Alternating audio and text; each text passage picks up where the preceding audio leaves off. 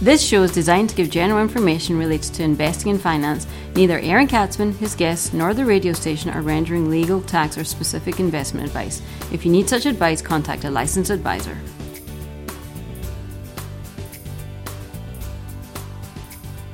And welcome to the Aaron Katzman Show. I'm your host, Aaron Katzman. We're here to speak to you about your life, your money, and your investment. And as always, we're coming to you from the spiritual and soon-to-be financial capital of the world, Jerusalem, Israel. If you got any questions or comments, feel free to email me at Aaron, Aaron, at Lighthouse with an L, lighthousecapital.co.il. That's Aaron, lighthousecapital.co.il.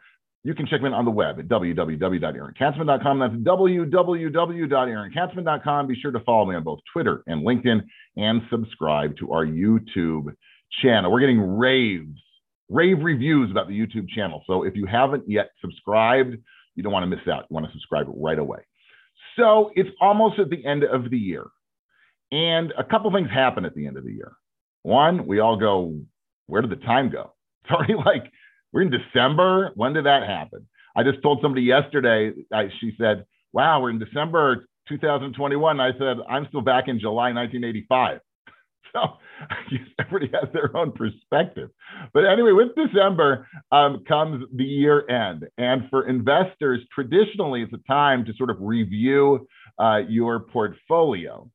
With the surge this past year in global equity markets, there's a good chance you're probably sitting on some nice capital gains. If you were to take profits, you're going to have to pay some capital gains taxes. Nonetheless, there may be a way to help you lower your tax bill. Now, what I'm going to be speaking about is what is called tax loss selling, tax loss harvesting. You can Google either term and come up with millions of hits. It's also important for me to say, if you're going to go ahead and apply some of these strategies, first, you've got to speak to your accountant. Your accountant can help guide you. He can explain to you some of the rules. I'm not an accountant. I don't even play one on TV. Okay, that's how far away from an accountant I am. So speak to your accountant, consult with them in order to apply correctly the laws, the rules of tax loss harvesting, because it can be sort of complicated. Now, we spoke about gains, but also I try to keep it positive, but also investment losses. Believe it or not, you can actually profit from your investment losses. We'll get to that also. Even if you don't even have gains now, there might be benefits to taking losses now as well, since you can use them to offset future gains. They roll over into coming years, right? If you have more capital losses than gains, you may be able to use up to $3,000 a year to offset ordinary income on federal income taxes and carry over the rest of future years. That's pretty cool, right? So sometimes we have an investment that's lost value, believe it or not, but that can still do some good. Or at least you can limit the downside on the total loss. The strategy, right, where you can changes an investment, let's say, that has lost money into something which actually sort of called profitable is what we said before. It's called tax loss harvesting. Tax loss harvesting allows you to sell investments that are down and replace them with reasonably similar investments. That's something to keep in mind, especially if you're going to be doing things with ETFs and what have you. There's special rules out there on what's considered a similar investment and what is not. So that's something also you're going to want to definitely speak to your accountant about.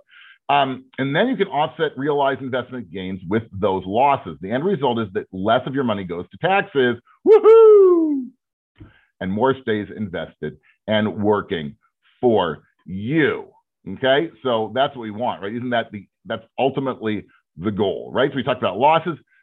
Going back to what I said before, right? Well, you have nice profits, maybe some recent trades. If you bought some of the post-corona high-flying tech stocks, say since March, April, you might have some big losses as well, right? Unfortunately, when I advise clients to sell unprofitable stocks in order for the loss to be used to offset other gains, I usually get some pushback. They'd rather hold off on selling their stocks. I'll wait for it to go back up, right? It'll go back up, then I'll sell it, right? But that's not so rational, because why? You can profit from it now to take the loss and use it to offset other gains you have. And B, there's no rule that says it's actually ever going to go back up to the point you bought it at, right? And even if it does, if it takes 4 years, but you can buy another investment which is profitable from the get-go, wouldn't that be better, right? You have to sort of look forward when you're investing instead of looking behind all the time. As we spoke about tax loss selling, you may not realize it. And I tell clients this all the time. People complain, oh, I got to pay so much in fees, blah, blah, blah. If you're smart and you do things correctly, you could potentially save yourself so much money from tax loss selling that it pays for all of your fees and then some. It can save you, especially on how much money you have, it can save you tens of thousands, if not hundreds of thousands of dollars a year, if you are over time, that is, if you're smart about it and you implement it, right, on a regular sort of annual basis.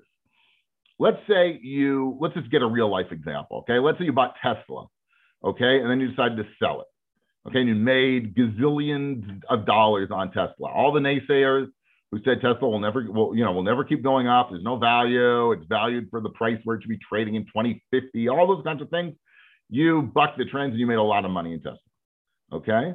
But let's say back in March or April or May, you decided to buy some Zoom stock as well.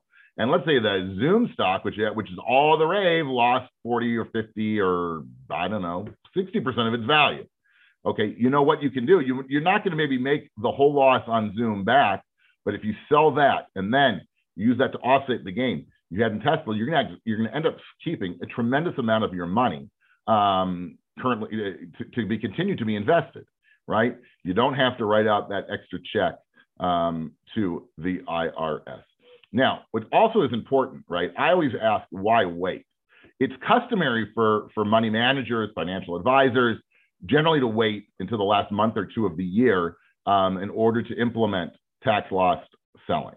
But there is no rule that says, wow, it's got to be done in October or November or December. You can do it in February if you want. You can do it in the first week of January if you want. It doesn't make a difference, okay? Just do it.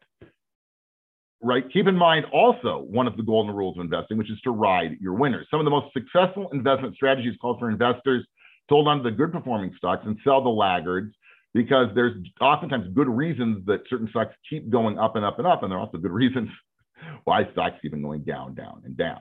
Okay? Wash sale. Okay, this is another reason you've got to speak to your accountant when you do this. It can be a little bit complicated, that is, implementing the strategy. Right? There's a rule in the US called the wash sale rule. Okay, according to the IRS, which disallows a loss deduction from the sale of a security if a substantially identical security was purchased within 30 days before or after the sale. Okay, for example, if you sold 100 shares of Nordstrom's, right, on December the 1st and then bought them back, the same 100 shares, let's say on December the 15th, okay, that loss deduction would not be allowed. The wash sale rule is designed to prevent investors from making trades for the sole purpose of avoiding taxes. We don't want to avoid taxes. We want to be efficient in the way we pay them. Okay, we want to be smart. We want to take what we have, right, and use it intelligently or strategically in order to lower the potential tax bill. Okay, it's important to speak, again, for like the sixth time, to your accountant before implementing the tax loss selling strategy.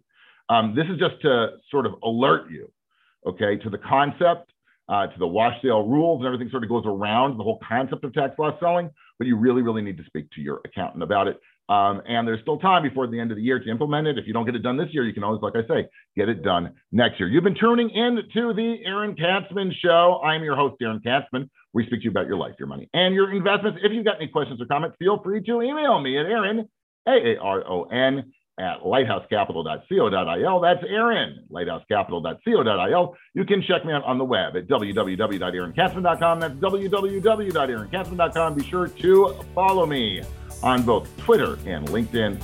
And of course, subscribe to our new YouTube channel where you get all this amazing information and more at the click of a mouse. All you got to do is subscribe. Thanks so much for tuning in, and we'll speak to you soon.